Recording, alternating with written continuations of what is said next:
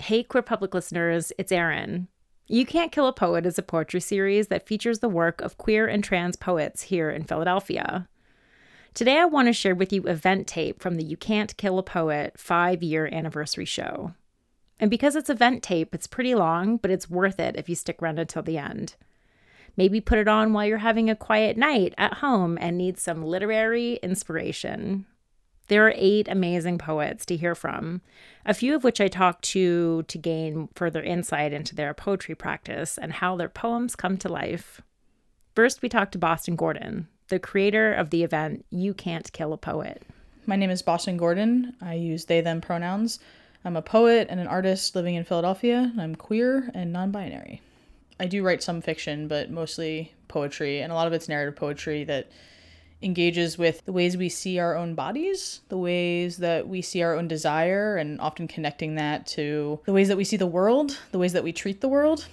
So a lot of the time I'll be writing about my body and then just start talking about fracking or global warming. I don't get writer's block. I just am always writing.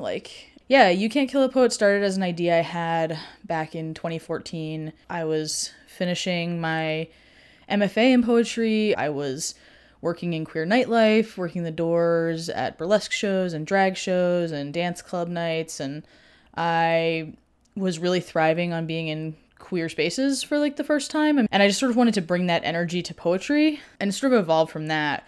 Tattoo Mom is kind of this punk hipster bar on South Street. You know, the interior is entirely covered with graffiti and it's kind of beautiful inside and all kinds of performance activities upstairs in their backspace, which is filled with old couches and chairs and bumper cars that everybody just sort of crowds around in with their food and their beer, and it makes for just a really fun atmosphere. But we have poets of all different skill levels getting involved, people who have never read before, people who are new to poetry, people who have 4 books published, and we have a wide variety.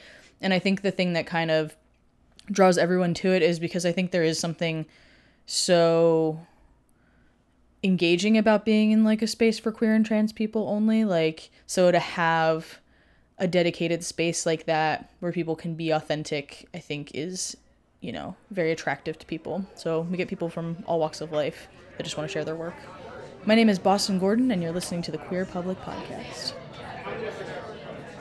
This is You Can't Kill a Poet's 5-year anniversary.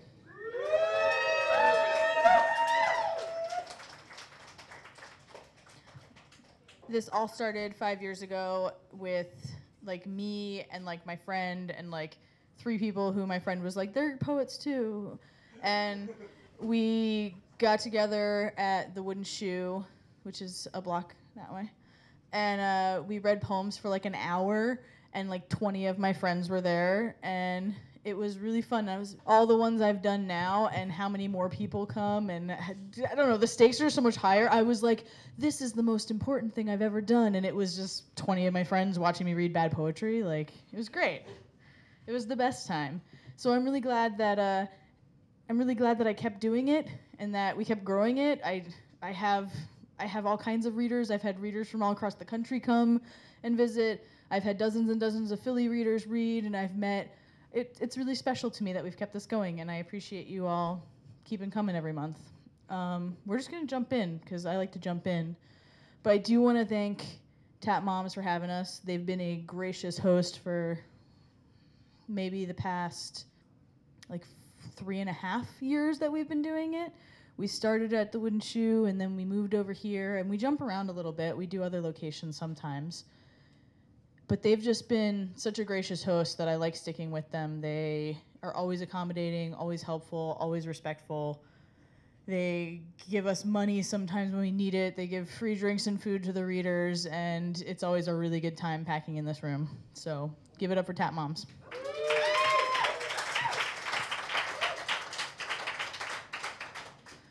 I also want to give a shout out. We have a podcast recording us tonight, so there will be some posterity to this 5-year anniversary. The Queer Public Podcast is recording. First up is Catbug.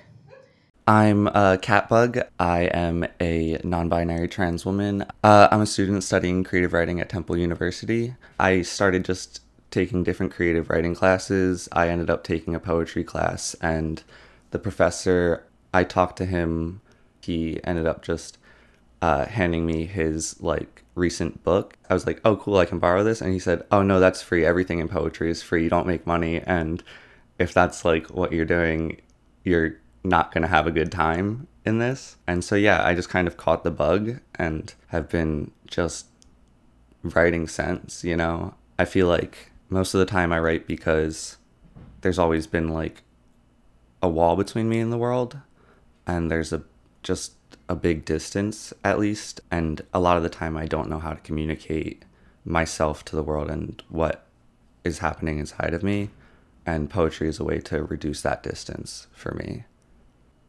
My name is Catbug, my pronouns are she, her, and you're listening to the Queer Public Podcast. Catbug is a trans woman studying creative writing at Temple University. Through poetry, she explores the spaces where trauma and mental illness meet the body and how to find agency within them. She is the co-event coordinator for Babel Poetry Collective and owns 3 swords. She is the recipient of the 2019 William Van Wert Creative Writing Award, and you can find some of her work on Punch Drunk Press or Voicemail Poems. If she looks familiar, yes, you did match with her on Tinder that one time. Please give it up for Catbug.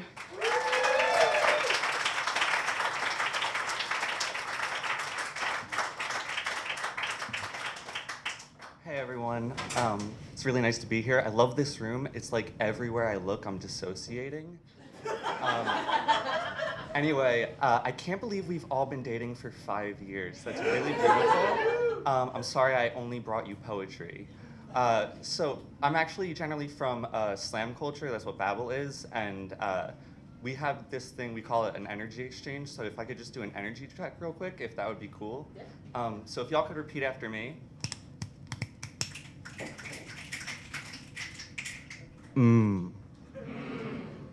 Trans rights? Trans rights. Fuck ICE. Fuck ICE. That was really good. Y'all are great. I love you. All right, so a problem with slam is that there's a lot of, it's got a big trauma porn culture, and I'm gonna try to avoid that tonight. So I brought mostly some love poetry for y'all since it's our 5th anniversary. My therapist recently suggested I give up love poetry, and I was like, but then I was like, yeah. But then this girl added me on Facebook and called me cute, so I bought this ring, and then it turns out she lives in Pittsburgh, so this first poem is to somebody else I met 3 nights ago. Dope. Trans girls are lavender dust and melancholy. Your shoulder is like gravity. Mermaid hair, a peck of pickled hearts, salty, like me. And then, yes, I did send that to her. It went fine. Any of you ever be gay in public? So this is a different kind of love poem. It was recently in Voicemail Poems, and it's called To the Staring Boy on 43rd and Walnut. Your face is a silent confessional, hair an evolving demarcation of time, so easily broken by the unkind curve of your brow. Who sewed those eyes with that disapproval? Is it the same one who misdirected your nose? Or is that the nose of the warmer months not wasted? A four-wheeled slip, a skid mark of blood you could afford to lose. The hint of freckles on your cheek, do they darken in the sun? The single pimple that clings to your bare chin, an indication of youth so heavy in your veins. Have you ever seen your father cry? Do you choose to be designated driver, preferring the responsibility of love?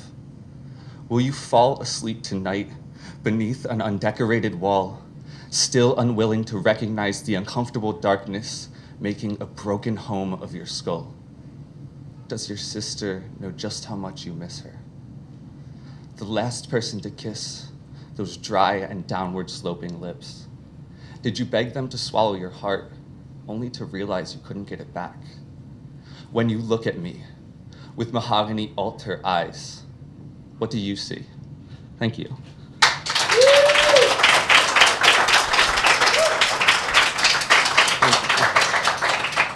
If you can't tell, I have the poems memorized, but not the jokes. So, So as a queer person, I feel kind of weird that most of the time I just never write sex poetry, but I figured out all you need to write lesbian sex poetry is something about God, the moon, and to sound just a little like you're eating pussy. This one is forthcoming in Yes Poetry as of yesterday. It's called Sleepy Poem. I want to fall asleep on you, the moon of you, the spoon bending. Can you feel it? Gravity beneath fingernails, burnt ember forest, fall day. Remember this? Slip beneath me if you want. I want to fall asleep on you.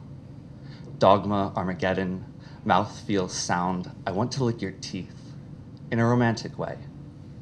Wake, a trail behind I want to fall asleep on. Have you been to church in years? It's all very mechanical.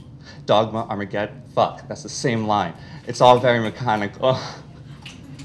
God hates, animatron tongue, God hates horny, praise the clit. Body, wide open. A careful yaw. Thank you.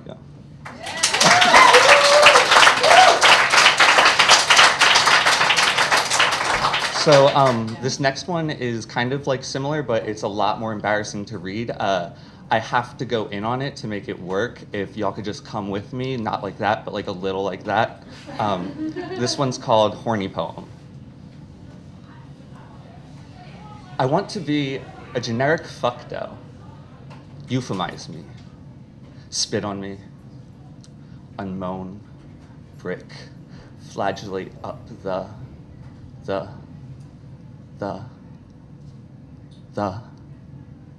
less is tongue to tongue. The it is this. I need to tell you, purple highlight. This poem scares me, invokes me hard. Desire to consonant a name, verbalize a picture. Just touch your nose. Thank you.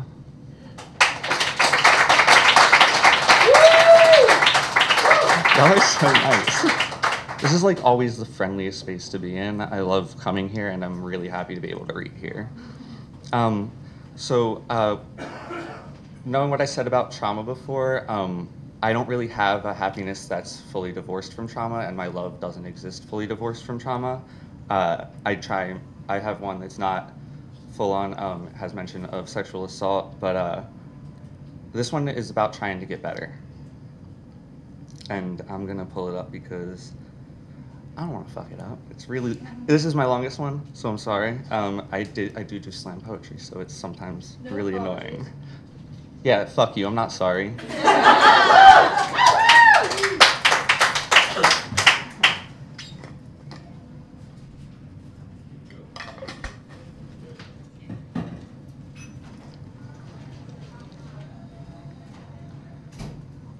Lock front door against pinprick snow. Encase fingers in frostburnt knuckles. Ask what I want and I'll tell you. Meet me where sun meets horizon, where distance mimics convergence. The whole universe fucking to the sound of my voice when I say, not tonight. Live with me in the moment between first date and that first intersected morning, where hair fails mimicking bodies. As if hair could not like this body. I'm no acrobat, but been fucked through dysphoria enough to learn a trick or two. This body knows just how to contort more comfortable for you, can fold into any box labeled love me, anything to convince you to touch me more than tonight. Sexuality is flexible, so I am too. And I'm guarded in my sleep, ready for you to go. Like the boy who didn't have to come to leave something behind in me. The boy I bought a lift for after he knotted my throat. Internal noose I still can't untie. Or the first girl convinced she loved my body. Rested hands on my cheeks like embers and my face unshaped ice, but still couldn't feel like a lesbian.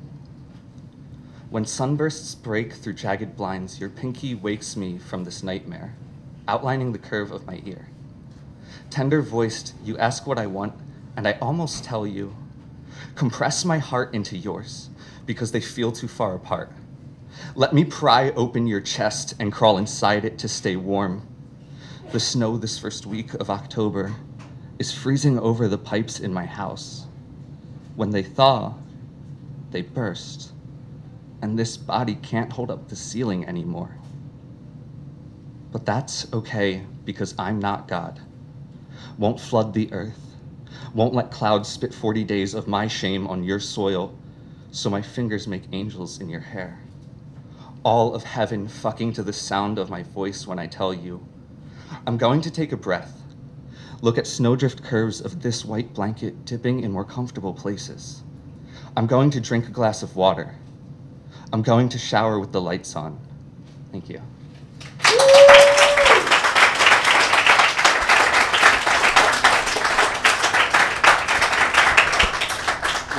So I'm just going to do a plug real quick, if I can.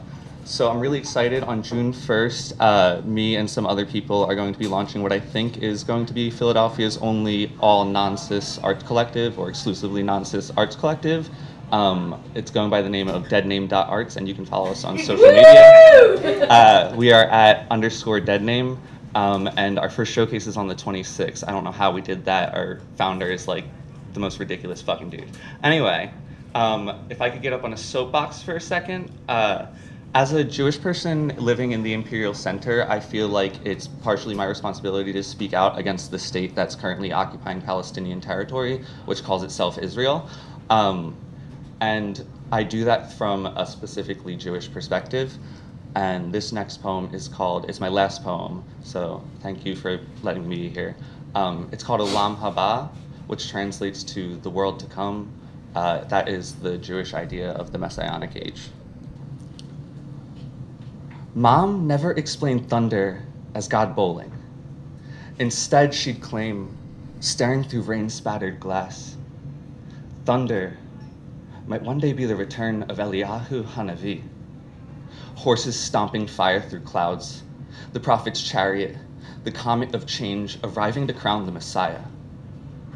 I sleep in a new city these nights, beside electric arteries cracking the sky, where the only sound is atmosphere splitting.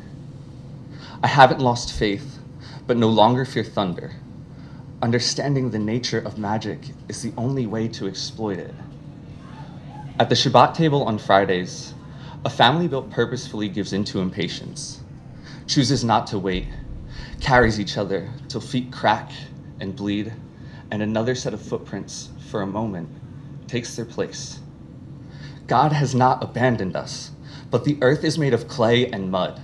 The creation of a golem, too, is a form of worship, proof the divine cannot escape the reach of a human hand. It has been said that the Messiah does not exist. Maybe that this is something we build, all of us remembering Christians pray to a carpenter, that holy is something we enact with tools and lungs, and so, my friends, join me in this prayer. Olam Haba, establish homes of worship on every acre of every estate fertilized with extracted blood. Olam Haba, open doors to the cold, locking profit in the snow. Olam Haba, know that Israel is not a place where subjugation may exist. No, Israel may turn another nation to soil or plant a starred and striped flag. Olam Haba, and when that US flag burns, we will know the fate of all false idols. Olam Haba. When we stop waiting on revelation, stop waiting for heaven to swallow the earth, stop waiting, we will lower our eyes from the sun, look at each other, and see God. Thank you so much for having me.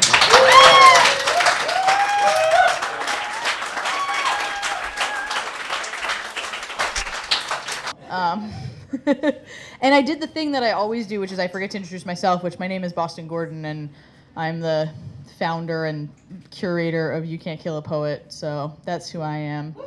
We have another reading coming up on June 26th at the South Philly Free Library. That's the one on Broad Street. That's a show where people under 21 can come, unlike these shows, and it's a little bit earlier, and it's in celebration of Pride Month at the library. And it's handicap accessible, unlike Tap Moms, which is one of the problematic things. But if you can tell me a nighttime place that rents out a space like this that is on the first floor of a bar in Philadelphia, you let me know, because every single one of them is on the second floor. Every single one. So yeah, that's what we have coming up in events. And then probably a bit of a break for the summer. Not maybe the whole summer, but probably not till August after that. We usually do this every other month. There's a little bit of a break since, I think the last one was in February, but I can't even remember because this spring has just, I haven't like been home for like 20 of the past 30 days, so I'm a little exhausted. And I was thinking about how I planned this, and I was like, why did I plan this for the end of May? And then I remember that it's the anniversary, and I literally like, I'm like such a sucker and a sap for like anniversaries and like dates. I'm like really like, guess what happened on this day 7 years ago? And people are like, what? And I'm like, we went to IKEA together and got ice cream. And people are like, why? I am an obsessive time hop checker. Does anybody do time hop anymore? Like one person, two people. Like no one does time hop anymore because it was cool like 4 years ago. I've done it for 900 straight days. That is a streak that I am proud of, and no one cares. Oh, we're gonna move right along. I just think that there's like nostalgia, and then there's your own personal brand of nostalgia, which is like heavily documenting everything that you did over your life and remembering the days that things happen. I'm also like, I'm great at birthdays. I always remember people's birthdays. Like people will be like, oh, like, you know, like random coworkers will be like, oh, my birthday. And I'm like, yeah, on September 5th. And they're like, what? And I'm like, yeah, you know, because it was the same week that we had that meeting. And I remember that we sat down, you know. That's how I am about that. Ugh. I'm not feeling loosey-goosey this evening about my hosting duties. I usually get up here and pretend to be a stand-up comic, but I think I'm being kind of a cheese ball, so forgive me. You're wonderful. Thanks. I don't even know who said that. Oh, thanks, Tracy. This is such a good room. I don't even see that many alums, though. I was going to be like, if you've read it, You Can't Kill a Poet before, raise your hand. And I'm pretty sure everyone who's here that read it, You Can't Kill a Poet before, is reading tonight as an alum. Oh, I'm sorry. I'm sorry. Present company excluded. All right.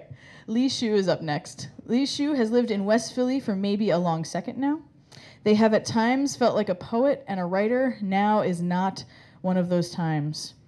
When they do write, it's usually about ghosts. They don't currently have a website, so ask them about their comics and zines, or if you are, ever have been, or ever will be a poet and or writer of color, ask them about writing in conversation with each other, or ask them to show you videos of their birds. I need to know about your birds. I've got birds. What kind of birds? I have a cockatoo, Oh, and his name is Mooncake. oh, Yeah, he's a cutie. I have lots of names. I have a green-cheeked parakeet. Her name is Mellow. oh. Anyone's ever seen Death Note? It's that Mellow. Cool. None of you. Great. You're all cool people. No, one of my fondest things in the world besides time hop is birds, so. I love birds. Me too. I used to have birds. I have this was a bird I had when I was growing up. Oh. Yeah! All right, give it up for Li Shu.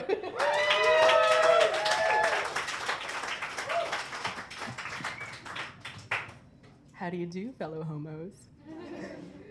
I'm nervous. This is my first time reading in public. So I'm very thrilled to be here. It would be during a tornado watch. You heard Boston introduce me. Since I'm not a poet, you actually can kill me. It might tonight might be the night. Anyway, I guess I'll just read.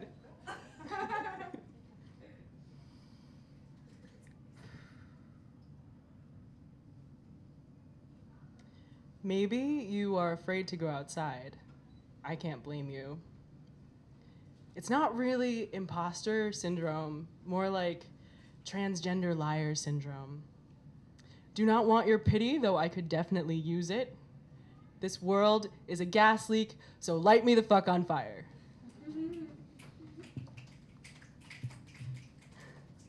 You hope that you will write more than the poetry of shame. You hope that you will be more than the skin of shame.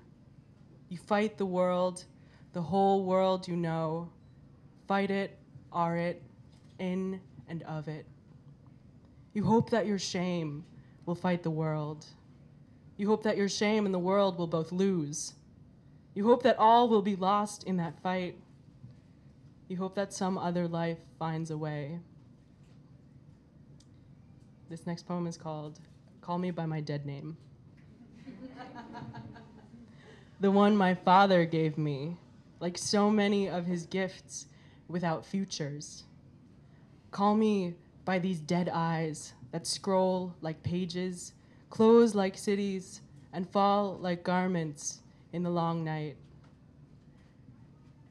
Call me by the dead oceans, folding dead worlds in their warm waves. Once whole names and whole lives, churning in their time before time and time after. Please, call me hideous things, things that shift and swell, the names you save for silence, the world that sheds its skin, the futures that arrive too soon, the hideous futures that have arrived.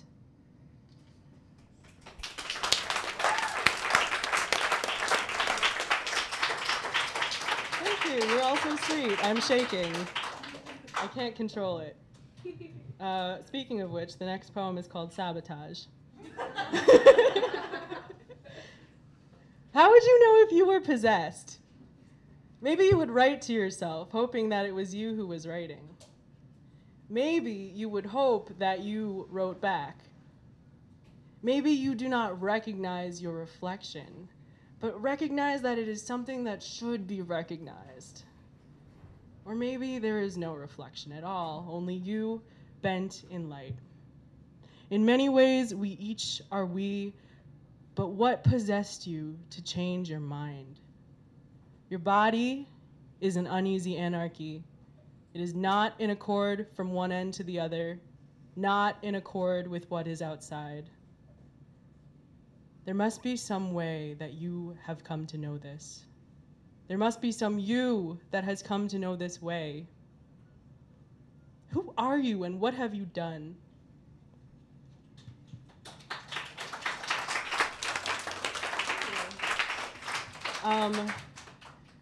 So this next poem is a love poem. It's a love letter, actually. It's part of a series of letters that I am writing and sort of drawing. I sort of write and I sort of draw a chapbook that's been in production for probably a year now, and I hope to God that it is in production for only one more year. But yes, this is a love letter. I want to celebrate you like a festival. Throw handfuls of you in the air, dance for you, sing your name, seed the clouds with you until you fall from the sky. I want to hold all of you, your form, your space, your time, hold you in ways that you like and in ways that you like, release you. I want to touch the air with you, the water, the great emptiness, the enharmonic phrase, oxidation, the last parts, the filament, the obsidian. I want to bury myself in you and winter and wallow and whisper very thin things, a very thin skin and a frail pair of wings. You are so slight like me, and if you are not alone, then I am not alone. And if you like, I will hang from the stars, fashion the dirt, I'll show you. If you like, I will eat my thin tears, call your smell, bring you water, and take you wherever you go. You are a flood, you are a flood. Thank you, thank you.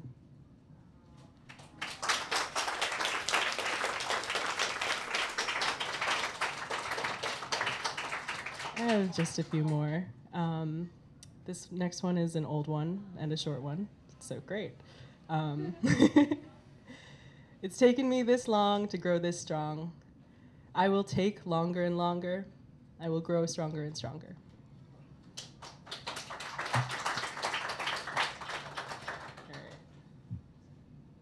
Have mercy on yourself. Lie in your own mercy like a puddle. Writhe in it, wriggle, writhe, write.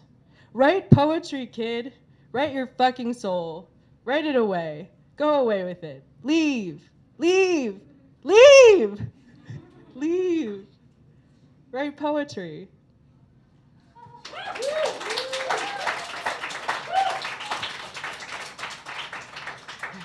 And this last one is also a love poem. It's entitled Pulmonaria.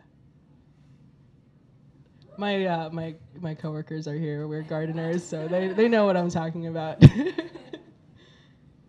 Love is a long road, a long, long rope. Even in this breathless dream, there will be people who find you beautiful, people who find you repulsive. Worse still, people who find you beautiful for all the wrong reasons. We too will be those people. Our very lives breathed into this lifelike dream on the lungs of many lovers and many others at many times.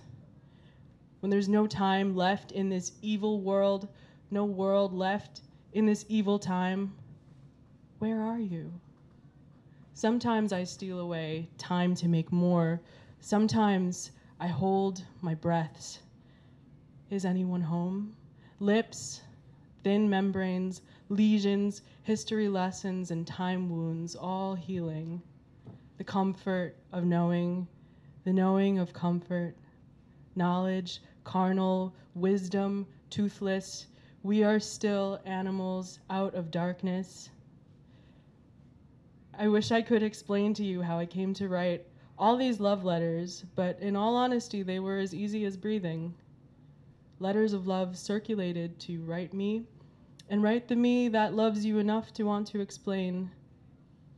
Love is a lung, and at times you fill it, and at times it fills itself, and at times it seems it will burst, and letters rarely send themselves, even in breathless dreams, and I want to share this world, and its currents, and its air.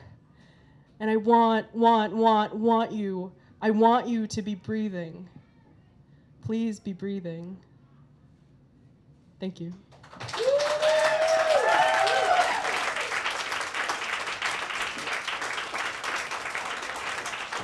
Give it up for Lee Shu.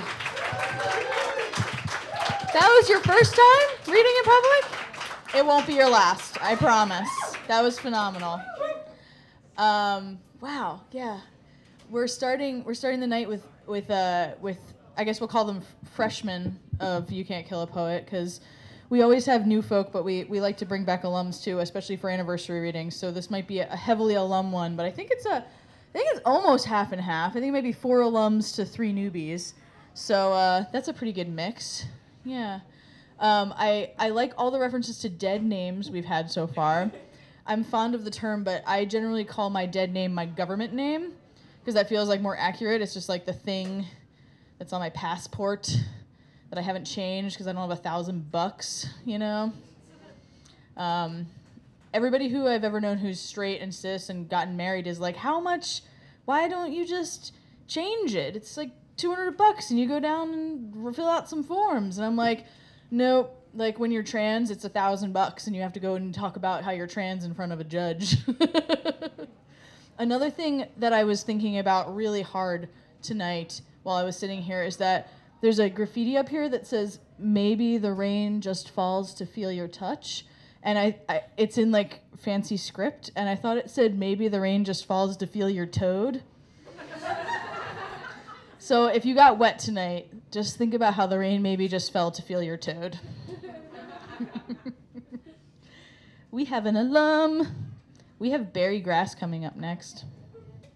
Barry Grass is an essayist and personal stylist for Brie Larson and Tyler, the Creator. Their first book, Hall of Waters, is available now for pre-order, and you should come to their book launch reading in late August. I will be there. Please give it up for longtime reader and listener Barry Grass.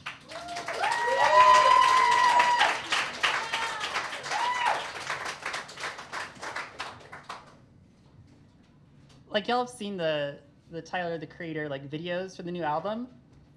That's just, like, how I was dressing, like, 2 months ago exactly. I've been called a trendsetter, and I won't refuse that compliment. I'm feeling very sentimental tonight. Thank you, Lee and Catbug. Thank you, Quinn and Janice and Laura and Kashmir for reading with me also coming up. Thanks, Boston, for all the work you do for this series, which is my favorite in the city. Yeah, I'm feeling very sentimental. This reading series it's actually like almost to the day my 5th anniversary of being in the city too, come to think of it, just a couple of days away. But You Can't Kill a Poet was the first reading series to book me. And that means an awful lot to me. And so in my sentimental kind of sappy way, I thought I would read the piece that I read in that You Can't Kill a Poet back in like 2015 or so. It's an essay and sort of like a lyric essay in 4 parts. It's about action figures. You know, there's like this like narrative or whatever, you know, like the very like binary trans woman, trans feminine narrative that like, oh, I was a child and I was like playing with Barbies and discovered something about myself. And some trans writers feel like pressure to like conform to some of those tropes. And I mean, don't get me wrong, I played with Barbies, like certainly, just a lot. But really like, there's a lot of stuff going on with action figures for me. And that's what this essay is trying to like get at in its own way. So this essay is called Blister Card. Desert Scorpion. Nobody volunteers to be a scorpion. The desert sun like a lash, a fine grit always in creases of skin. The official G.I. Joe intelligence dossier, located on the back of this figure's packaging, says that the job of a desert scorpion is given out as punishment for underperforming rank-and-file Cobra troops. In the barracks, the dossier claims, each scorpion thinks of himself as a desperate, isolated individual. Desert Scorpion often found themselves saving my imaginary cities, their prefab castles and Lego storefronts from fates ruinous and destructive. They looked out of place in their muted brown gloves and their sleeveless goldenrod shirt. This is the cinematography of play. Desert Scorpion facing a river breeze, their fabric shawl blowing back like hair, urban lens flare gleaming off their red goggles, their yellow mask. My heroes wore masks. I learned how bodies work because of action figures. Balls in your shoulders allow for full range of movement. A rubber hoop rests in your hip and holds everything in place. I learned how my body works because of Desert Scorpion. I would take a single knee and hold that position. My knee articulation sturdier than the free pivot of my upper leg. I could balance them in crouching position forever, placing their center of gravity just above the hip hoop. Notice my legs. When I walk, the power comes not from my hips, but from my knees. My knees force out the lower legs and feet while my upper legs stay stable. This is the physics of play. Just try to make a G.I. Joe walk with one hand while the other brings down a plastic helicopter. Notice those legs. There was a time when heroes with names would save the day. My thumbs wearing the paint off of Snake Eyes' thighs, Storm Shadow nicked up with contact scrapes. Those heroes wore masks, but it was an act. Animation and voice actors told me who they were beneath the guise. I didn't call Desert Scorpion Desert Scorpion. In the cities of my world, no one knew their real name. I stripped them of the non-essential parts of their branded identity. I discarded their back-mounted missile launcher, their biologically impossibly large scorpion companion. In my world, they would walk past people, never giving their name. I made them say savior, but to them, streets were sand, heroism was survival, community a mirage. I never volunteered to be my favorite. Swoop Rider. A view in profile. Tight black, sleek, arms in permanent bicep curl, no elbow articulation, ready for fight and flight, ready because there is no difference. Leather and yellow metal containing this body's strength, and I mean it is being contained, held back, like the helmet holds back the face and by doing so becomes the face. Gauntlets become your hands. A plate subsumes your chest, suggesting the breasts underneath that you wish you had. Individual stormtroopers, while anonymous, at least benefit from having iconic helmets. Nothing outwardly memorable about the rider. They were a throwaway toy, packaged with a swoop bike, a rust-colored speed machine for more favored figures. No one bought the swoop for its generic rider, except maybe for me. Their helmet ventilation, shaped like a Triforce, became a curt mouth. Their visor became wide vision. They observed so much and looked like they just couldn't quite figure it out. Outside of my world, I was the kind of kid who was neither included or excluded. I wasn't popular, rarely bullied. I could talk with every little lunchroom sect, but I had only a few deep friendships. For the most part, I was just there, appearing to everyone else at school like another peer off the assembly line. In my world, Swoop Rider picked up a cape at some point, a Jedi's robe, a black monasticism. They picked up a purple lightsaber too. In my world, they subsumed its former hero. New armor for a new year, new heft to the musculature. Stiffer movements, but bigger presence. My heroes always had my perspective, my ego, my feeling that I was something different underneath the armor. They used a purple lightsaber because I would if I were them. I could identify with them because I identified with the creation of them, making the singular and special out of scattered anonymity. Assassin 1, blue version and variant red version. In my world, the toys got bigger along with me. They became more specific along with me. The crossbows fired multiple arrows, the chests had nipples, the ankles had purpose. What I imagined about myself became more specific. I wanted long hair to hide behind. I wanted to glow, to feel an energy fueling me. In my world, I wanted to be both me and more than me. I never read the comics. I don't know how wet works. I don't know anything about this assassin except for how I yearn to be them, a projection in plastic molding. I'm holding them, assassin and assassin both, in my hands. Black mask, black knee pads, black gauntlets, and a core of color. All flesh replaced with translucent blue/translucent red. I turn the feet downward, as if standing on tiptoes. I turn the wrists over.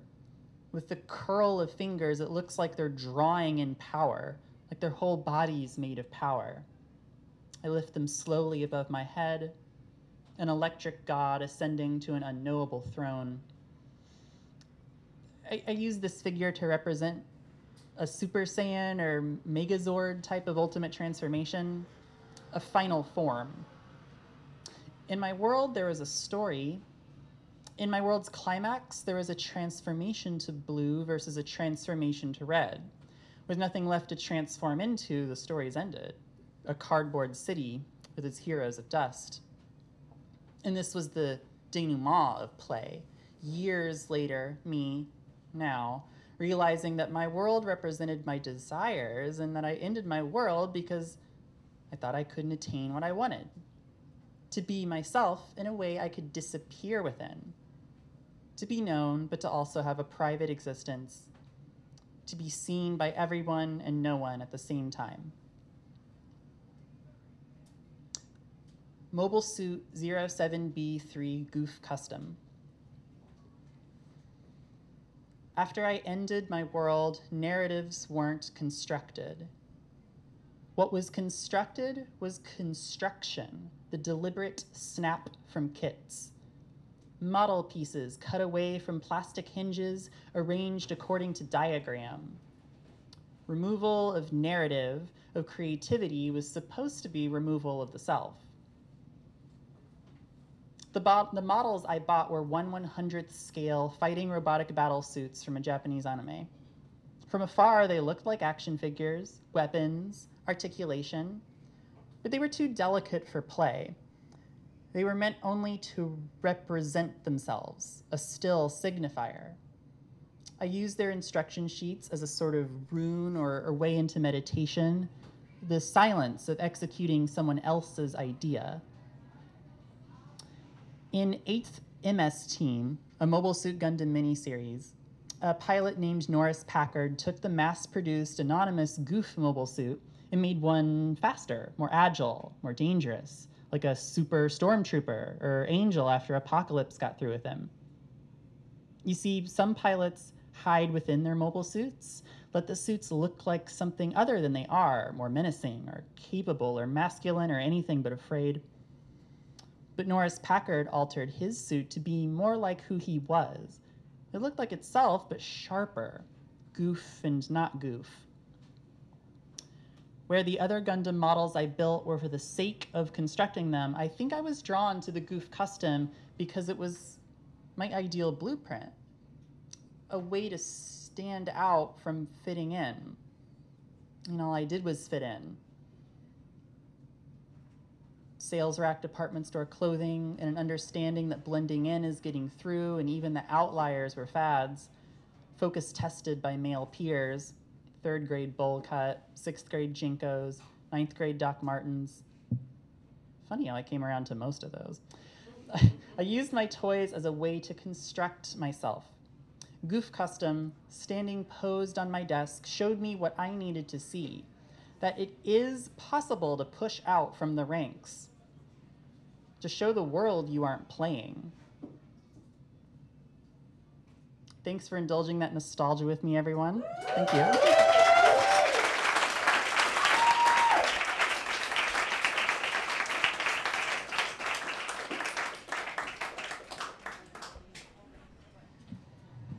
Barry has always the most lovely things to say about You Can't Kill a Poet, so I'm eternally grateful to have made a friend in them through this and to have them back time and again to read. I hope that we'll have many readings in the future together.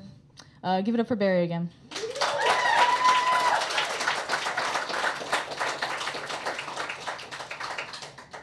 We're going to have one more reader and then we're going to take a break. Kashmir Harper's up next.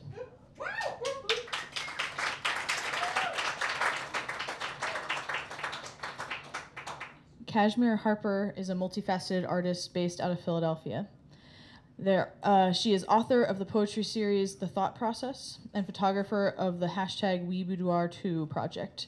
As a poet and author, all of her poems are inspired by love, self-love, love in a romantic relationship, love from and for family and friends, even the pain and disappointment that comes with love. As a photographer, she has an eye for capturing the perfect moment. No matter if she is shooting an event or doing a one-on-one session, she takes pride in highlighting your forever memories. Named the moment capture by her clients, Kashmir is working hard to push representation of Black and brown, as well as queer folk in all forms of photography, starting with the #WeBoudoir2 project, which is a visual art campaign to increase representation of people of color in boudoir photography. She has a passion for promoting love and empowering others. Love is her default setting. Please give it up for Kashmir Harper.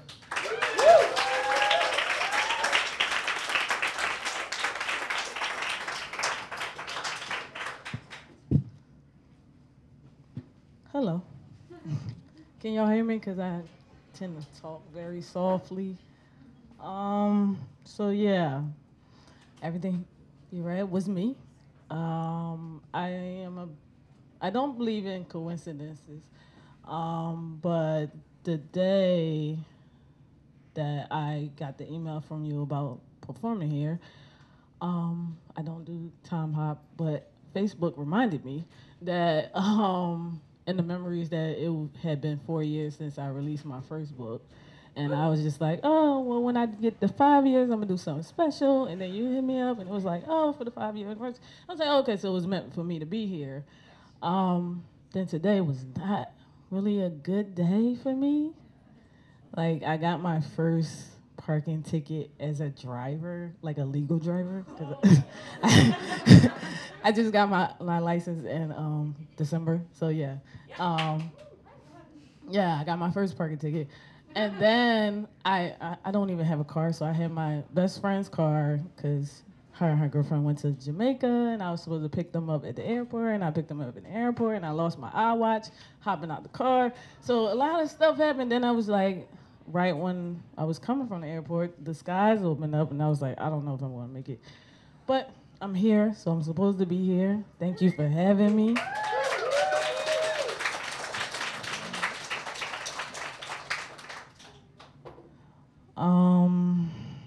Usually when I perform, I fill the room out and figure out what I'm going to say and choose from a million things that I have wrote before.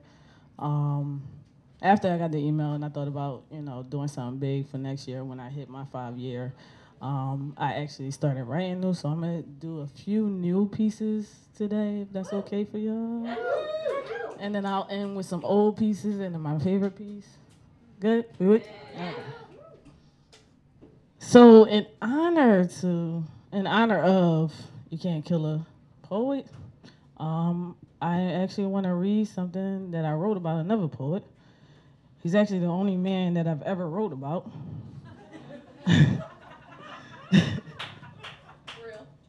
Yeah. But he's such an inspiration, so I figured I'd start with it. And I've never read it before.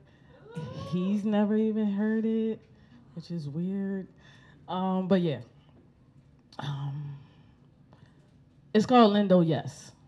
His name is Lindo Yes. So. A black man standing at maybe 5'7", 100 and something pounds. I don't know. I didn't bring a measuring stick or a scale, but he might as well have been the Jolly Green Giant because he stood in an 8x8 room full of white faces wearing a hoodie. I met him on a Sunday evening at an open mic. His set moved me to do a second set without notes. I invited him to a show I was doing the next day. He arrived early on a one-day notice when my best friend didn't show up with knowledge of it weeks in advance. Back in the 8x8 room full of white faces, in his hoodie, he stood before the crowd. He started off with a melody that will play in my head every time I think of him. When was the last time I held a man in my arms like a baby? He said and snapped fingers. I think he hypnotized us. No, let me speak for myself. I'm stuck with my eyes wide open, allowing his words to penetrate my mind, moisturizing the side of the brain I don't use often. Now I follow him. He channels within me.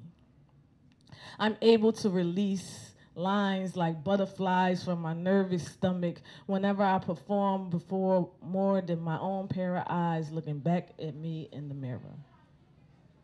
I follow him. And when I'm not feeling my best, I log in and I search at Lindo Yes.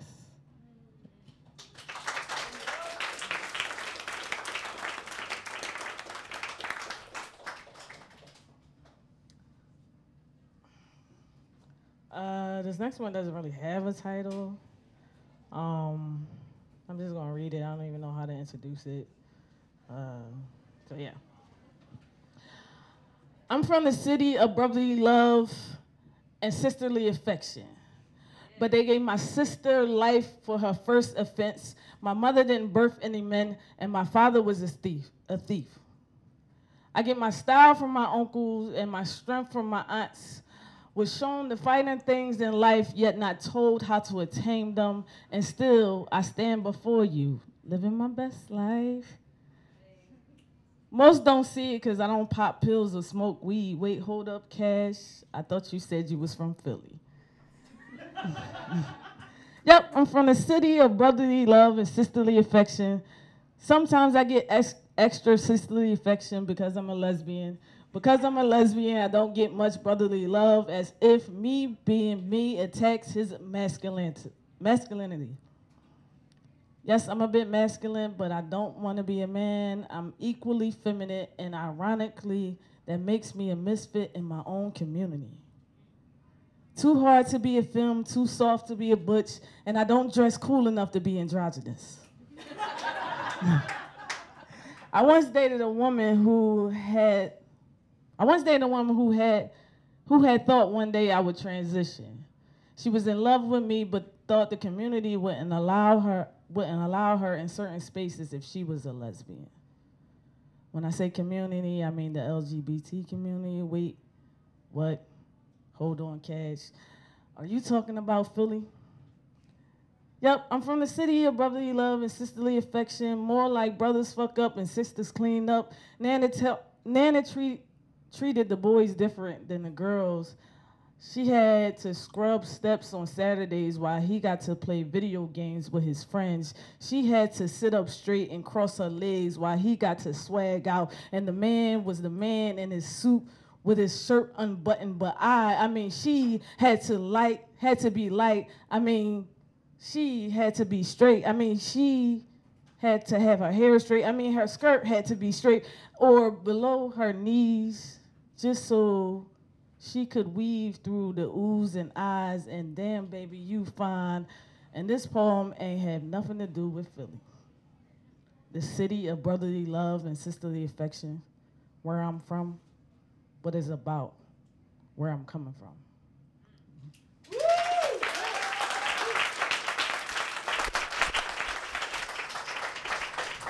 That piece sounded so much better out loud. Like when I wrote it was just like, oh, it's not that good, but that sounds great. I'm of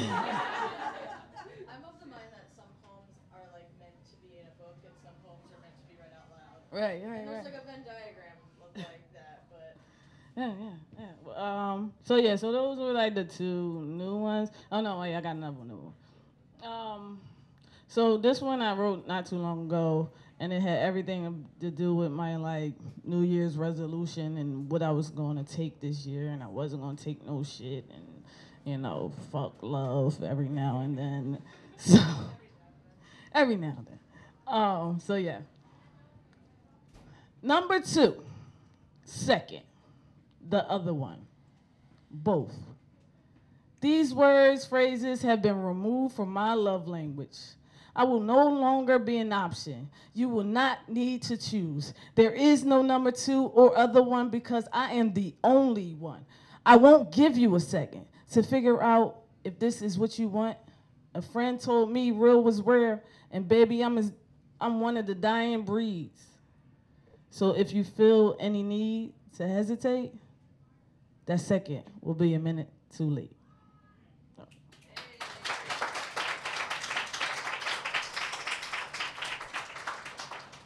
Okay, I got 2 more. That's good. I'm good. So the thought process is a 3-book series. The first one, which is this one, is the Thoughts of a Tainted Heart. Then there's Thoughts of a Lost Soul, and then there's Thoughts of the Unheard, which is an anthology, and I got like people to submit work from all over the world. I just said, send me something that you think someone needs to hear, and that's how that book came up.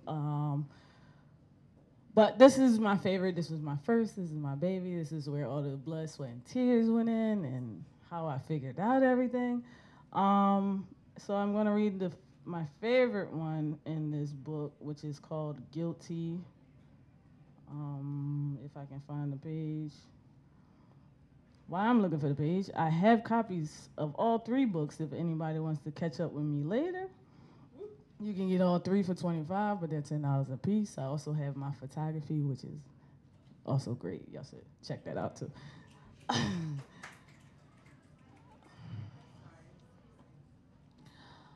I walked into the courtroom handcuffed. I stand before the judge with no shame, for I know not what I do. As she reads out my charges, I look around confused. 1 count of loving unconditionally, 2 counts of poor judgment, 10 counts of loyalty, 10 counts of honesty. When she's done reading the list, she looks up and asks, "How do you plead?" I look at her, and then I look at my lawyer, and I look back at her, and I say guilty. She sentenced me to life. It is to be served in the Lesson Learned Correctional Center, where I must say, it's not such a bad place. It's not many people here.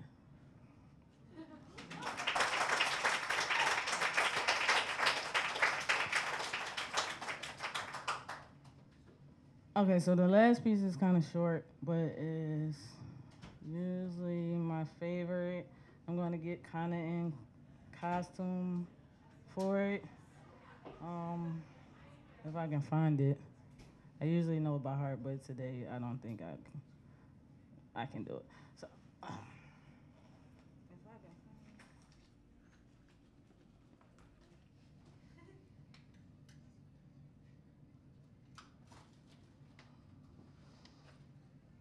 It's gonna be hard to say. Okay. Your smile is your best feature. They don't want to see it though. Smiling makes them insecure. Like, what the fuck you smiling for? But I put on my designer geek, show my gums and teeth. Like, fuck your insecurities. Excuse my French, but I'm unapologetic for my English. My smile is my fire. You can't extinguish. Thank you.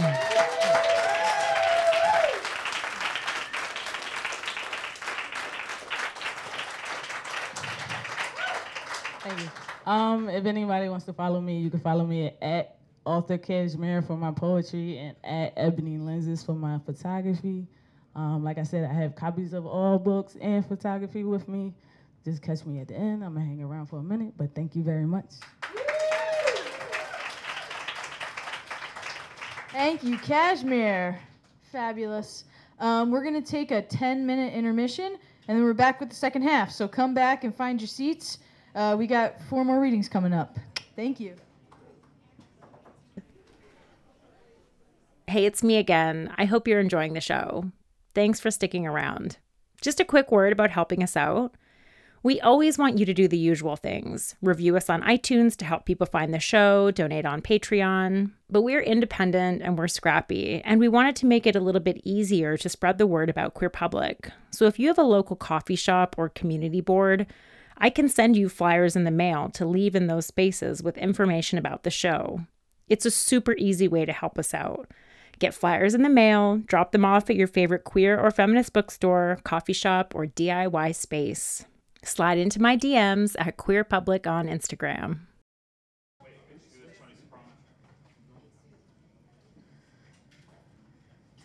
But look how orderly everyone is. This has been one of the more quiet audiences that I've had here. But I like it rowdy, so. But it's like as soon as I get on the mic, everyone's like, okay. Normally I'm like, hello.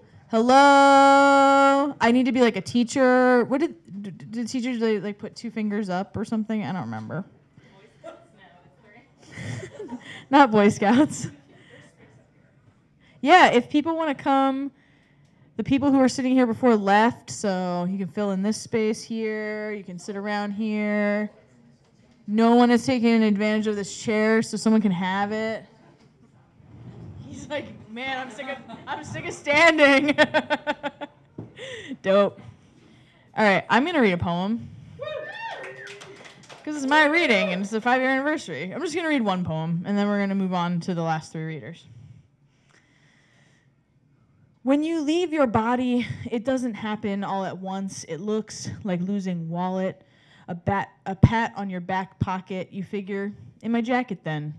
You go to the corner store to buy a can of tomatoes. Did you wear the wrong jacket? You can leave your body by noticing someone else's body, the way their face turns blotchy pink with every pull from the whiskey bottle. You mimic the pull, and you mimic their footsteps through the wet grass, meeting their long stride, the toes of your sneakers dark with dew. We aren't meant to occupy one space at one time, the duality of wants and thoughts, how you can want soft and sugary ice cream, but desperately want to dip fries, sick with salt, into the cream.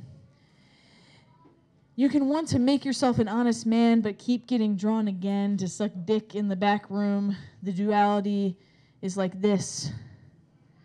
You leave your body, lick a pink neck, lose your anal virginity, and tell your future wife you still want to marry her, because that felt true at the time.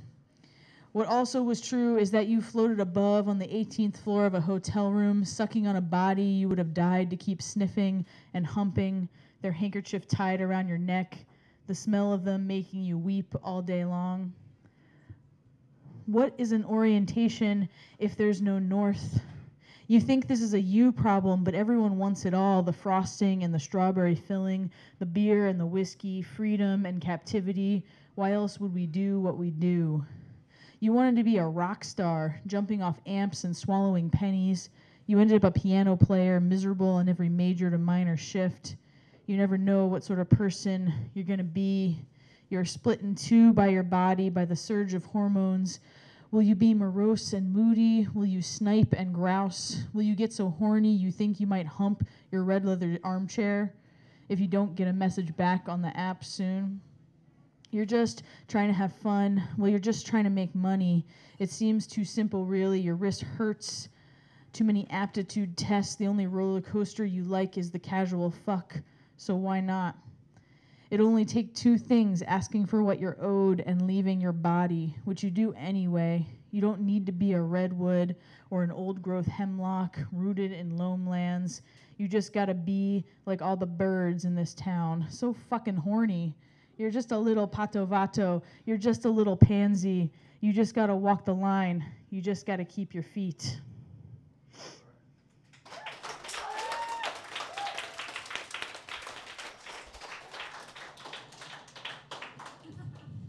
Thank you. That's all I'm reading for you tonight. Who said more? Oh. Quinn Rodriguez is next. My name is Quinn Rodriguez. I go by they, them pronouns, and you are listening to the Queer Public Podcast. What do you think you get out of poetry? Like, what does it do for you? It does a lot of things. It's probably the one thing that I have felt most confident within myself. Growing up and becoming an adult and everything, it's always been something I've felt good about ever since I was, in middle school. For me, it's just a really good resource to just get feelings out and communicate thoughts that I had nowhere else to put.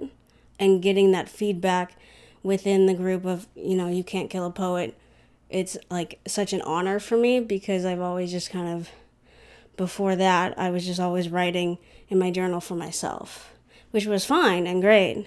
But being able to put my words out there and get such a loving, positive feedback and just feel like, oh, maybe I can do something with this, maybe people will kind of get something from it that maybe I don't even intend for, but at least I'm expressing myself in a healthy way and getting positive feedback.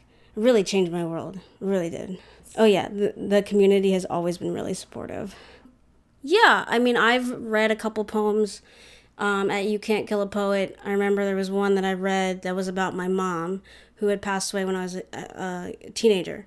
And after the reading, somebody came up to me and was like, I really connected with that poem. A lot of things that you were saying were things that I have felt, and that experience, it's a tough one, and I it's nice to see people connect in that way, and through such a tough thing like that, it's uplifting. And even though the poem is maybe sad and kind of heavy subject, it's good for me to have that kind of feedback and feel oh, maybe it's not so lonely.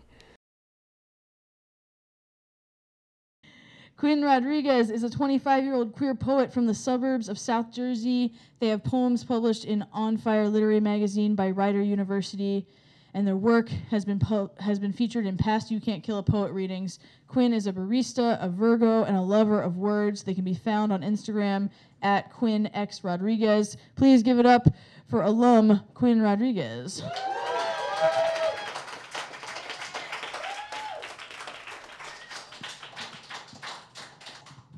Hi guys. Ooh. How are you guys tonight?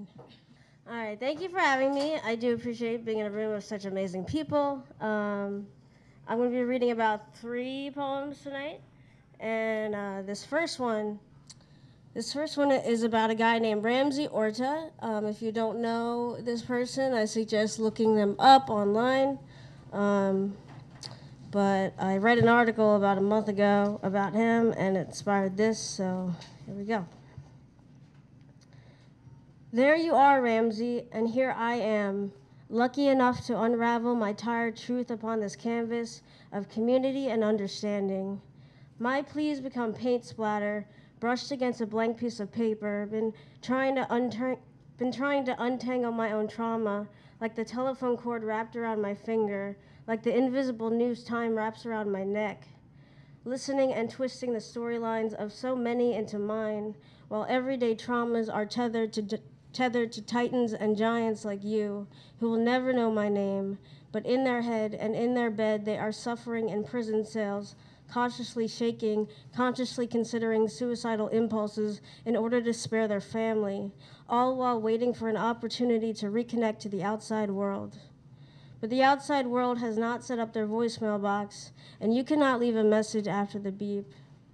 If Ramsey Orta could leave a message after the beep, maybe he'd leave a goodbye message to his friend Eric, whose life was taken by an officer of the law who heard Eric gasp in final breaths, "I can't breathe. I can't breathe," 11 times, 11 pleas spilled into the cement, gone silent in seconds. There goes those hands wrapped like a noose strangling time out of his chest. Or maybe he would call his girlfriend from prison and say how full his belly was with Pop-Tarts and the ramen noodles she mails him, and how she would always show up on visitor days with food in hand, shaking from her MS diagnosis, waiting for her man. She brings him food, bought by her, because it is the only meal he will eat. Everything else is given by the prison is peppered with rat poison. When the world turns its back against you, closes the cell, and swallows the key, it's easy to starve yourself in order to save yourself when the hunger of hope gets beaten out of you. A backhand across the lockjaw of your yelling. There are so many lives being cut in half, twisted, and then tied back together in worlds all tangled up in treacherous territory, pulled taut by those stubborn to the story, being barely held together by the knot in the throat of a woman, of a mother named Emily, who calls her strong-willed son little husband, who prays for the safety of Ramsey every night before she goes to sleep. I get choked up thinking about all the lives come undone like ribbon, whose existence was unwrapped so permanently imperfect, whose voice was steadily stamped over time and time again. They say that the truth will set you free, but not before it is done with you, not before the wrist and ankle cuffs have left their marks. To wash your hands clean of the truth, to file away the sins of our history, to slip the truth in between the lines, to reach out your hands in present prosperity and say, I have done these things. I am not a being without fault. I am a suspect to my own decline, but I am a witness to my own revival. And with that, my words are writhing free from the solitary confinement of my mouth, and I wish to speak to a man who sits in shoe and suffers for the satisfaction of others, whose whole world has unraveled behind the bars of our memory, whose story with this poem is breathing just a few more broken breaths, who sits quietly now, all eyes surveying his history, but the world has let go of the promise to protect his future. How dare we make jokes of our future as if there are not bodies digging holes in the cement walls of their cages all over the world, hoping to catch a breath of fresh air. Ramsey may not see freedom until the end of this year, It's been 5 years of wrestling with the law and a world that won't carry his name into the light, but instead drag the bones of his broken spirit through the darkness of our daunting, unjust universe called life.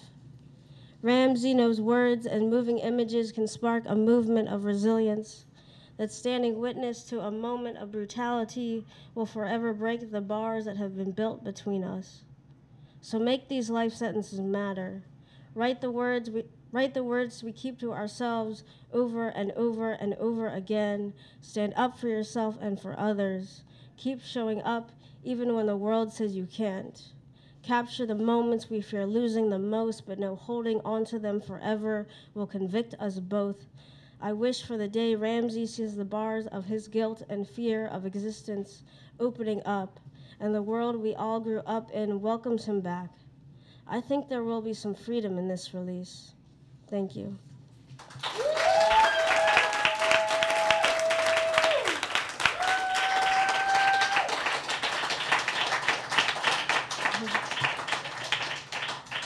Thank you.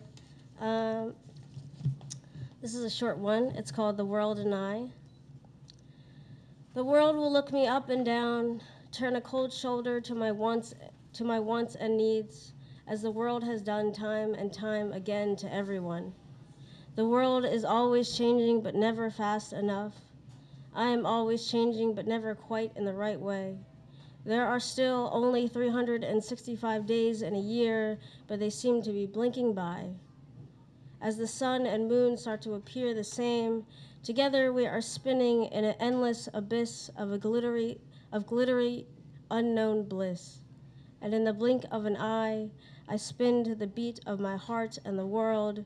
We both shall bend and break and bleed and build ourselves anew again. Thank you.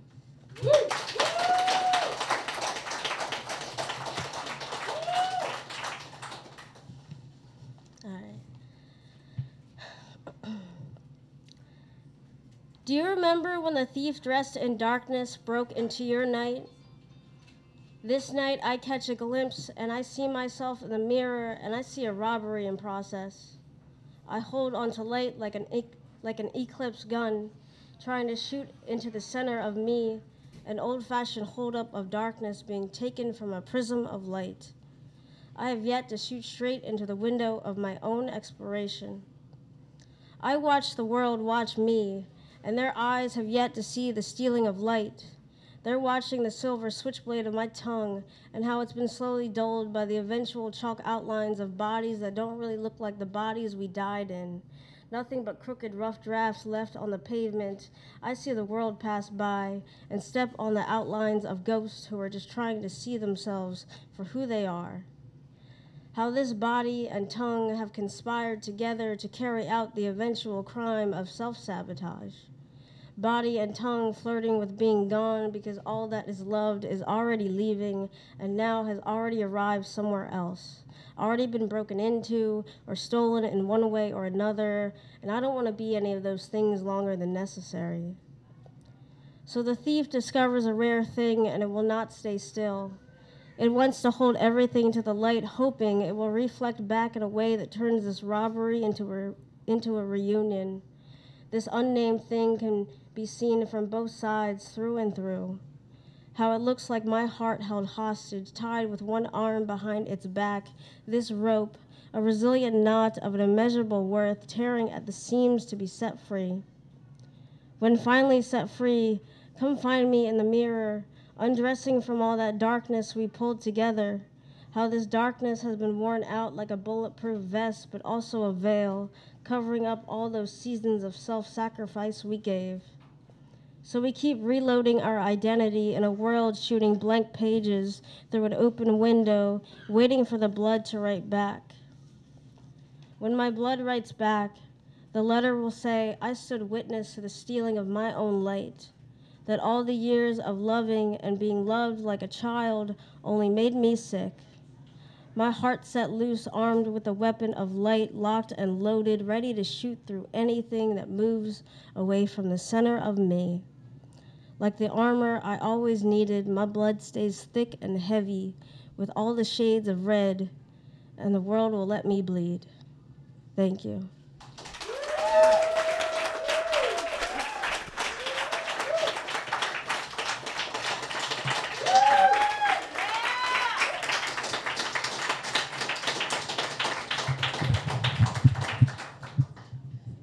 Give it up for Quinn. Quinn's one of my newer alums from this year, and I'm really grateful to have met them. I'm really grateful to have had them back. And it just feels good. Sometimes you meet folk and you know that they're going to like continue to be a part of your community for a long time, and that's been extremely true of Quinn. I met Quinn like in 2018, and Quinn has continuously been a huge supporter and participant of You Can't Kill a Poet. It's been really great. So thank you, Quinn.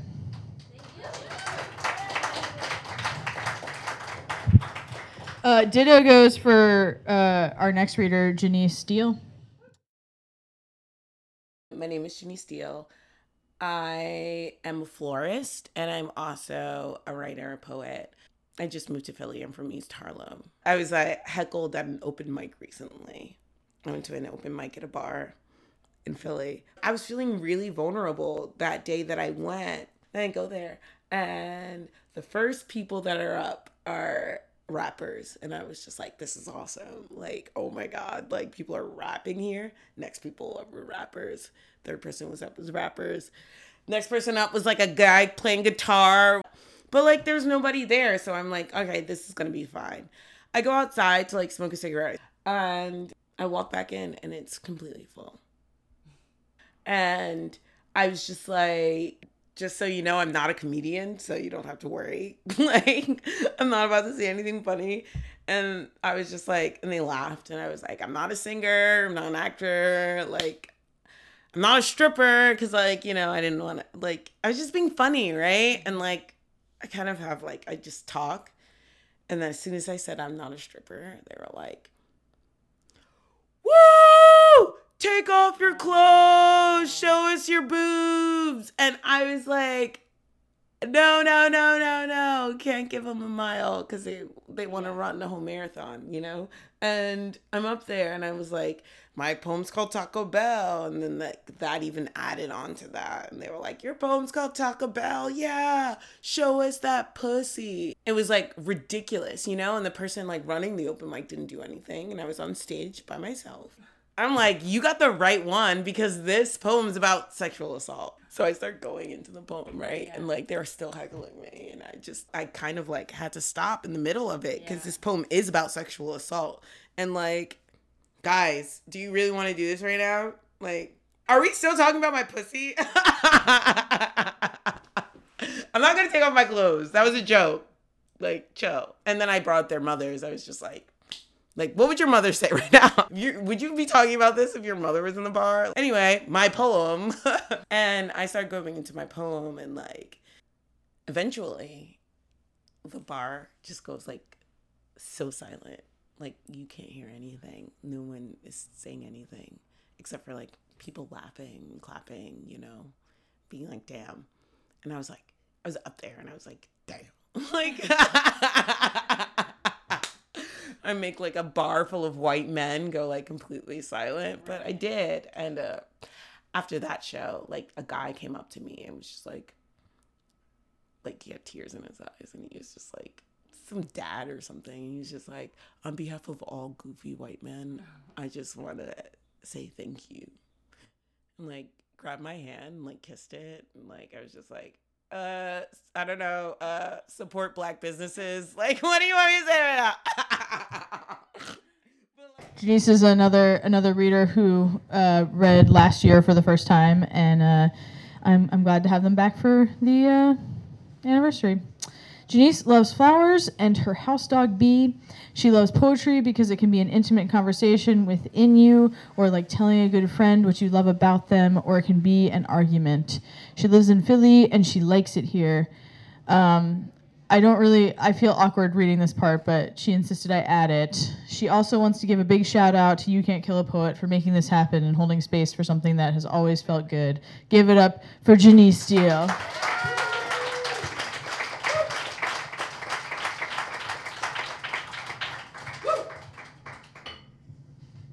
So this is a really special event.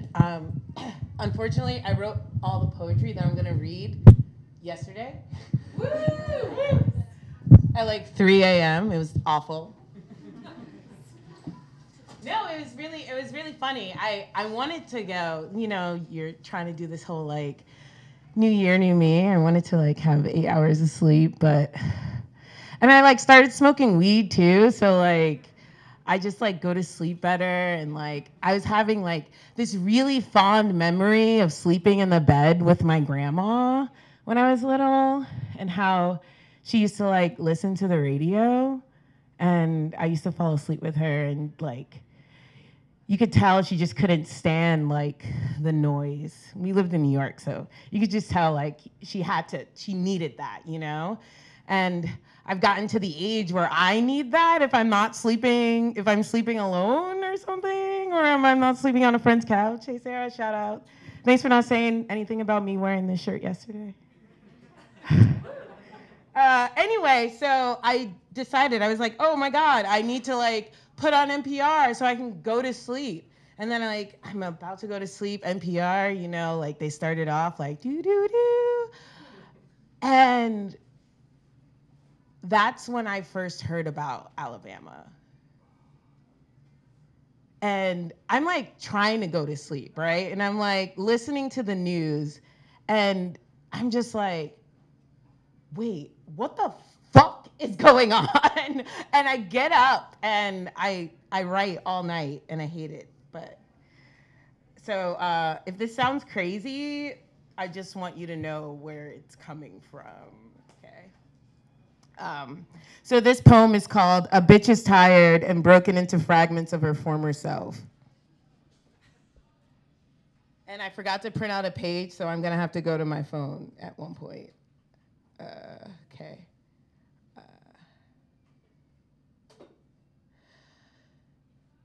17K fragments. Let me sing. If ashes turn to ashes, let me be the dust that tackles over leaves into the garden that corrupts the ocean. Let me linger over the tides, cutting from each foam of white dew out of each topaz tower, smiling as my enormous hands drowns white bubbles into its previous form.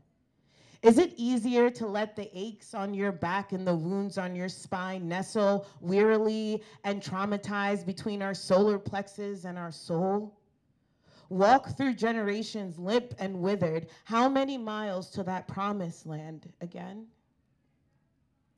Let me sail there with my back tethered to the anchor and my soul weightless. Let white lies live under my tongue, and let only truth trek this voyage of monolithic love, chewing a truth of flesh between the gaps in my teeth. Let me lick on this nipple like the day I was born into this world, like the day I was hungry. And let the timbre and tone about myself bring life to strangers, and let me love them. 18K fragments, city blocks by blocks built into granite dirt fortresses, blocks by blocks that mirror the white buildings, homogeneous, blacks bought out by the white flight reversal system. Its failure to form a utopia made of fences and pearls, the perils of war worn on their fathers' faces. I was born to be haunted, hearing ghost sweeps the floor, listening to the remnants of life live through wood panels, hollowness, in the hieroglyphs of American failure. I was born to believe that white noise that stings the silence of my home is actually the NSA listening to me sleep, fuck, and masturbate. I was born shaking the grave dirt cluttered underneath my worn out baby shoes, while some walk barefoot, kicking the dirt, whistling with charm and flagrant funk. Grave dirt is a gopher in the Congo. Grave dirt is grass in white American literature. Who lies in it again? Don't we all suffer? Who mixes grave dirt and red wine for luck? Who laughs at people that swell in the sun? Who allows each morning to blister into the bruised afternoon? Who lets the earth decide its indecision, its imbalance? Who feels this repercussions? Let me watch all the flat earthers walk into the sun, laying down with a basket and some fruit. Let me have a fucking picnic. And then I have to go to my phone. Hold on. Minor intermission. Anyway, I hope you guys all had a great day and you're dry. Yeah. Sorry about this. This never happens. I also never read poetry that I've written yesterday. Who does that? It's like freestyle poetry right now. I'm freestyling. This is my, I'm a battle rapper now.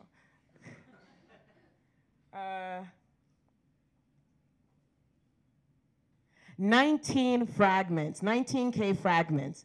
Alabama is burning. There's a man on fire outside the White House. Alabama is walking into oblivion. She is on fire. She is a hot mess. But she wants to be Jazz. She wants to kiki and curse and breathe. She wants a womb of her own. She wants to choose. She wants her soul to advance into a poet, into a praise. She wants Jazz leaping in benevolence. She wants to shake her ass. She wants to fuck. She wants to never fuck again. She wants to die her own death. She wants Jazz. She wants you to kick dirt on the flames and shout, "Isn't this a crime happening here?" It's her body she's burning. It's her body. She's burning right before our eyes. Do we get to say, or do we just get another okay? For you, it's a K. For me, it's a K. For you, it's a K for every century the Congo was held hostage and stripped down with the letter C. K for every C in every song and every self that was cut out of history. Cut with the tip of a knife, corroded with tissue, split, let there be silence for this memory, for her song. For the memory of every poet, let me just say, fuck Walt Whitman. Not for his language or his use of structure or his poetics, but because he poked black bodies with decorative canes, toying in civility, putting the blame on the age of time. Let me be the one to give her poetry. Let me teach her how to scream.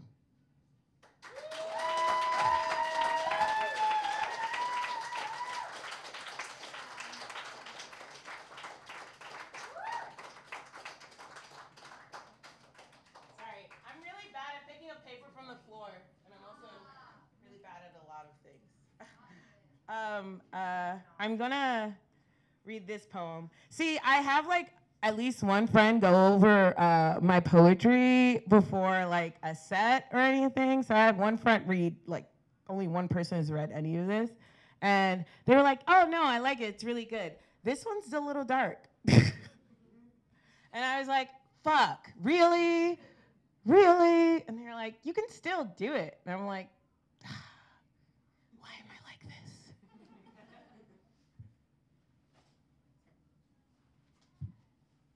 This one's called, this one's probably, I guess this is the poem about your dad that you write, right? Every poet has a poem about their dad. This one's called The Why to My Ex.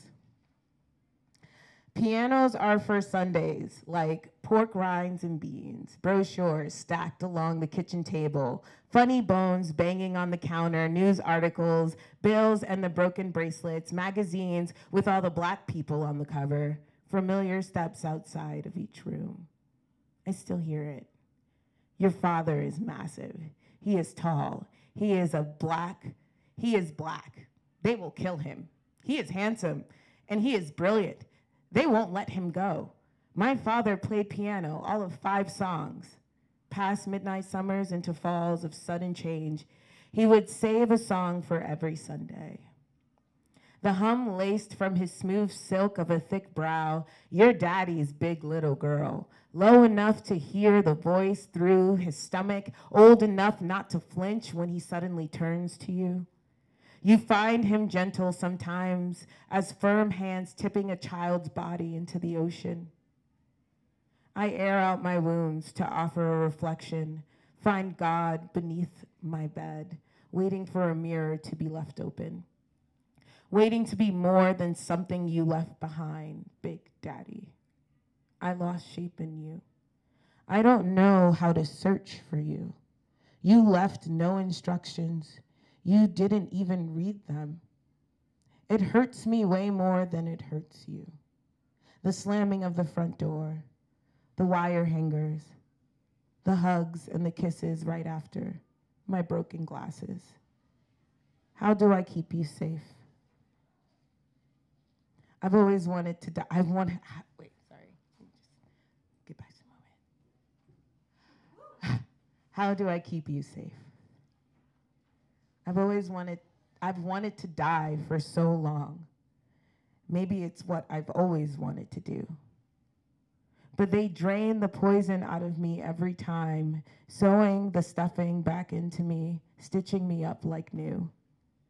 You treat me like a dog. You call me a bitch. You made me drink your blood and fetch your shoes. You've taught me only how to care and never how to be loved. And now I crave relics of you. Now I belong to you.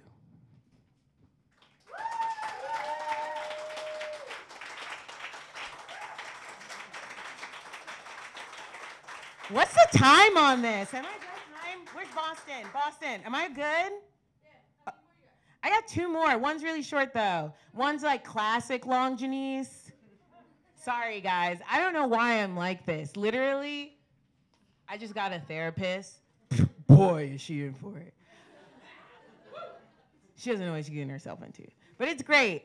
At my first meeting, I was like, please don't call me in. This happens all the time. And she's like, don't worry. I've only had to call one person. I only had to 503 one person. And I'm like, great. Okay, we'll stay here. I'm tired of going to the ambulance.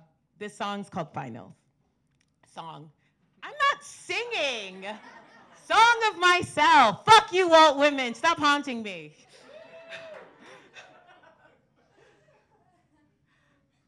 There's a table next to a wall in the library, in the corner of the library. I sit in a chair at the table in the corner of the library near everyone, and I masturbate in front of everyone in this fucking library. I'm sitting here sliding my clammy cold hands into my pencil skirt, rubbing my index finger curled and pressed pinky finger leading down my ass, not necessarily into anal. This is more for the spectacle. I'm staring straight at the wall, then at the ceiling, and then at the wall again, and I can't see or feel any faces watching me, judging me, no interruptions, cough, cross eyes. No one watches me watch the wall, fucking myself, and I am going to town! To silence, to page turning, to typing, to sweating, to pencil chips, to loose whispers, to questions. Why isn't anyone stopping me? Now I'm about to come. Oh, I swear I'm about to come in this fucking library. I'm going to come, sitting in the corner at the table, quivering cunt lips inside of my thighs, loose lips, soft chills rushing through my breast. Someone opened the window, the light shines, swallowing my features. God, are you there? Great timing. Hope you are enjoying the show. Hope you're enjoying being a witness to this spectacle, this sacred, spectacular, theatrical, spectacular blessing on my beautiful body, right? I am so fucking beautiful, right? I can forget I can forget why I'm here. I can forget about fear. I can forget about law. I can forget about breaths, entitlement, despair. I can forget God, women, man, other. I can forget forefathers, merry mothers, scolding girls in the bathroom stalls for fucking themselves so good. They forget sickness. They forget that what sits but not below the desk, the chewing gum by their knees, while I forget why I'm here at this table, sitting in the corner of the library, masturbating instead of crying.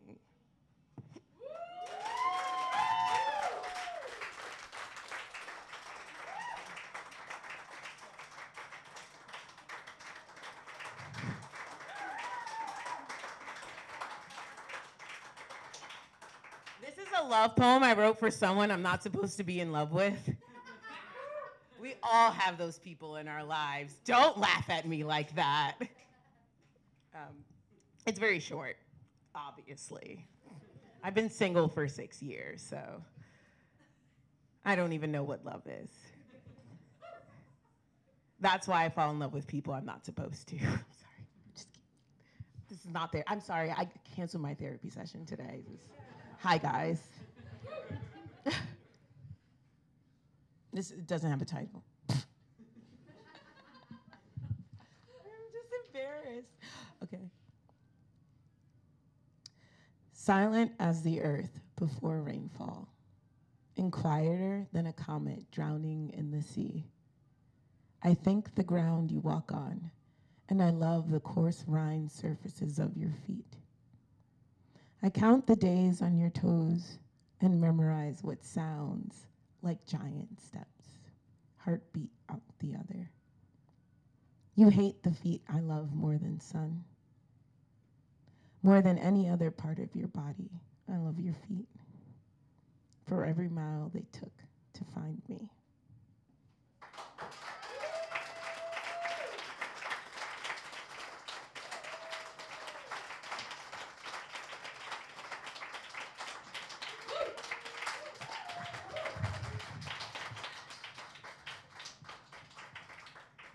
Give it up for Janice.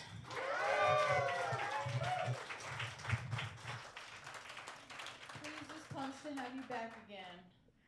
Oh man, we only have one more reader for you tonight.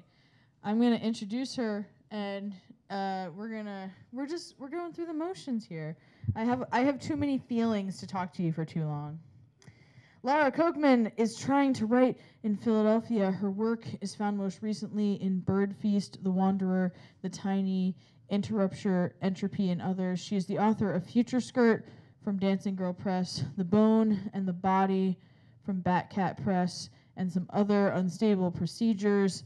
We all have a few of those. Please give it up for Laura.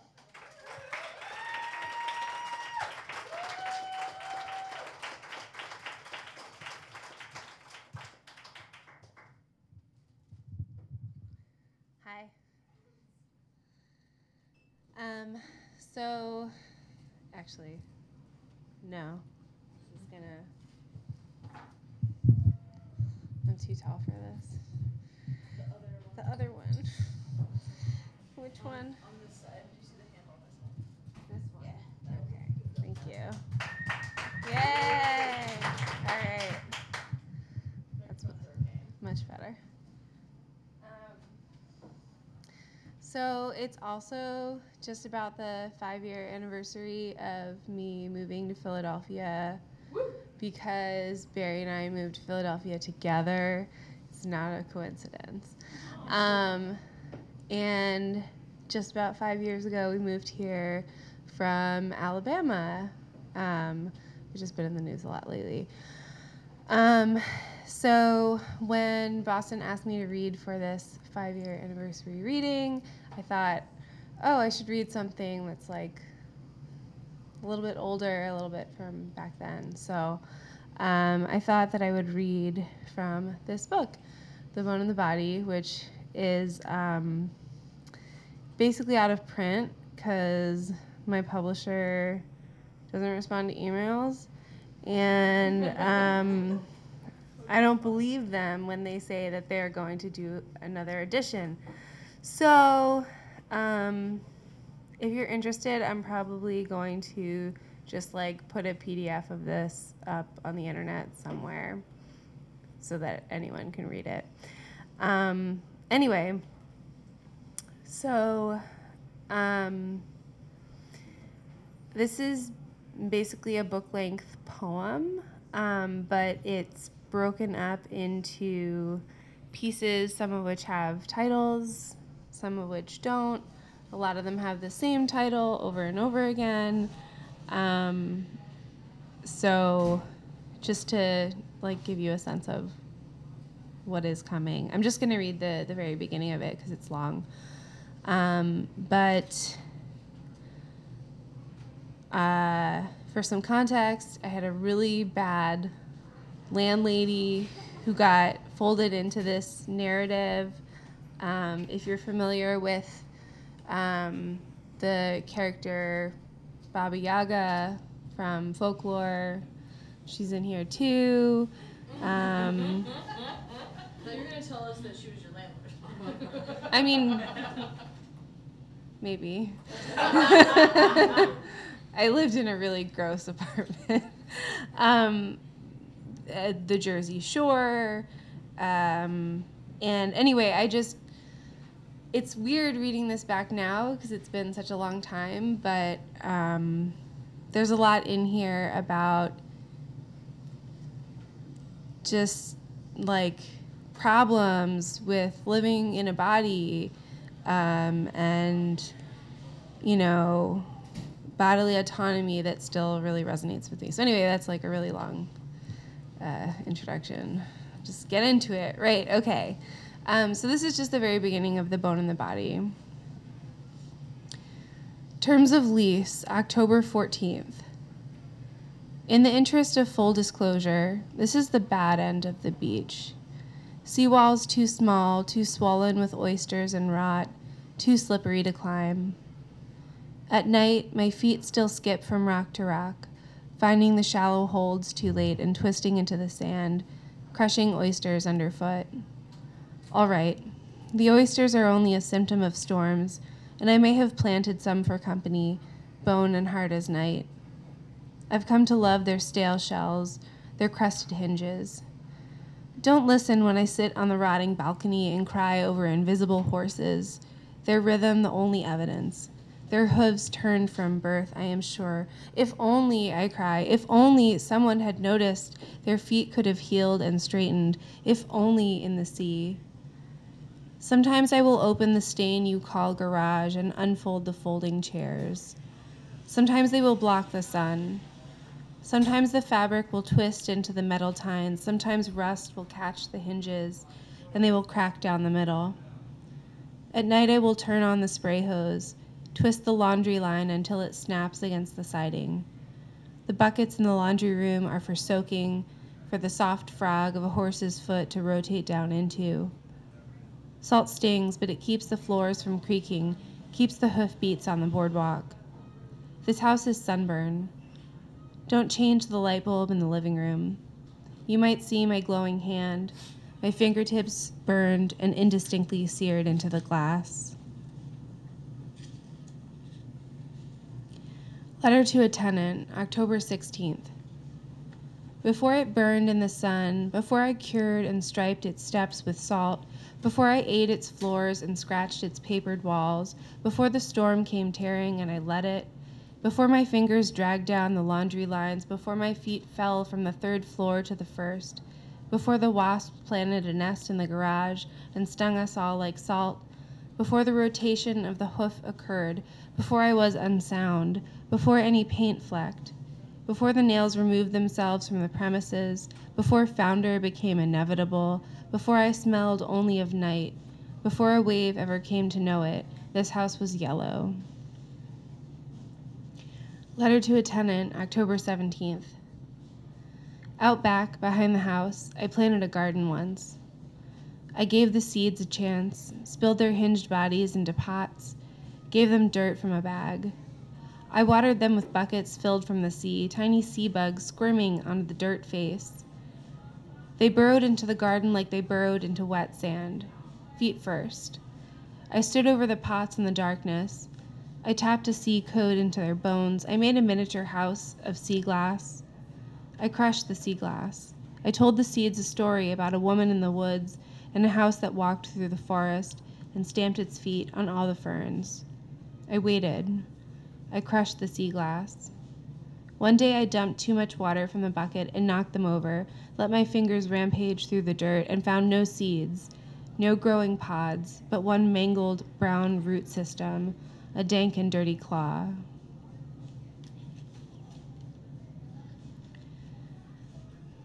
I'm sorry, I'm really distracted by the music. No, it's just a good song. If you're like, why did she suddenly seem kind of... That's why. Anyway, letter to a tenant, October 19th. If there really is a woman in the woods, she haunts a house on Wow. It's music. She haunts a house on gilded chicken legs, not golden. If there really is a house, if there really is a form, a shell, an owner in the home, in my dreams, I find it and it turns away, a funnel of cracked skin and old shingles, a blackened forest, a crowd of fiddleheads. The bony legs extend as if to let me stroke them, but I wait too long and they whirl away, a spinning top, helix of dirt and scabs. To the woman in the woods, October 20th. You chose dirt, you took the woods. I speak of you now as though I knew you once, or maybe I always spoke of you gone. It was your fault. The way the wind shattered all the plaster pots, the sharp sidewalk of glass and broken siding under my feet, the playing cards scattered in the sea. Your fault. I eat dirt when I can find it, scratching at the neighbor's tires in the night, digging at the distance between woods and water. My arms hang too long, clear a path through the wind. I drag them down the road and back to the seawall, the same segment of gravel, back to the seawall, the same stretch of sand-dusted road, back to the seawall, and my hands are never scraped. Letter to a tenant, October 23rd. In the interest of full disclosure, there is a woman in the woods. Sometimes through the trees, she teases me, the tail end of a chimney disappearing in a flicker, the dark smell of her fading, just the scritch-scratch of talons eating through the air. I tell myself the house is not empty, but honest, I cannot know. I've lost it too many times, the chipped paint on the exterior windows and the sheen of the doorknob under my hand. Or I never touched it. All right, I never touched it. It runs away on bony legs, tucks itself white through the trees. Somehow it is all shrinking, shuddering under, the trees darker than a closed mouth. All right, I say this to the sand. I say this to my empty hands. These days, I feel a half shell. Sometimes I call to the woman in the woods, and she pours out of my mouth. Sometimes she stinks of my salt. I find myself sniffing along the sidewalk, but I'm only following my own bright tail. I bury my feet in the sand, and the salt water takes them, and takes them again, and takes them again. I turn away from the woods, but cannot stop myself from turning, betraying my ends, and the salt knows it, and I turn again. Thanks.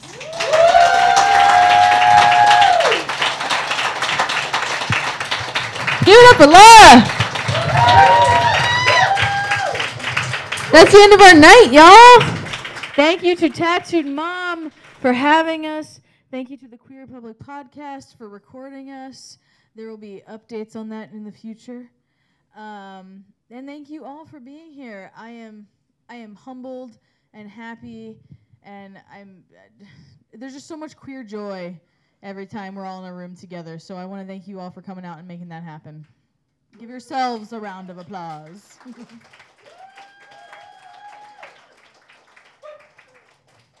I'm going to let you go for the night. I'm going to say 3 things. I'm going to say, fuck Ronald Reagan, queer assimilation is death, and you can't kill a fucking poet. Thank you. You're listening to the Queer Public Podcast. You're listening to Queer Public. Thanks for sticking around. I feel like Hannibal Buress has said that, like, move to Philly, start a noise band.